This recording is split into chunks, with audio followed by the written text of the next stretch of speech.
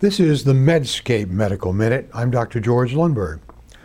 7 gastroenterology investigators in Iran tested the effect of low-dose, 10 milligram daily, of amitriptyline in 54 patients with diarrhea-predominant irritable bowel syndrome in a double-blind, randomized, placebo-controlled trial.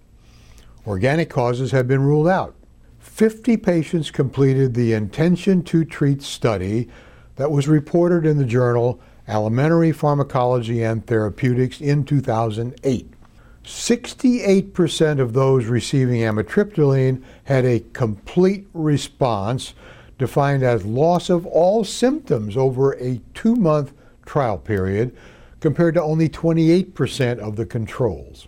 Small total study size, common clinical problem, big differences in response might be worth trying clinically. This article is selected from Medscape Best Evidence. I'm Dr. George Lundberg.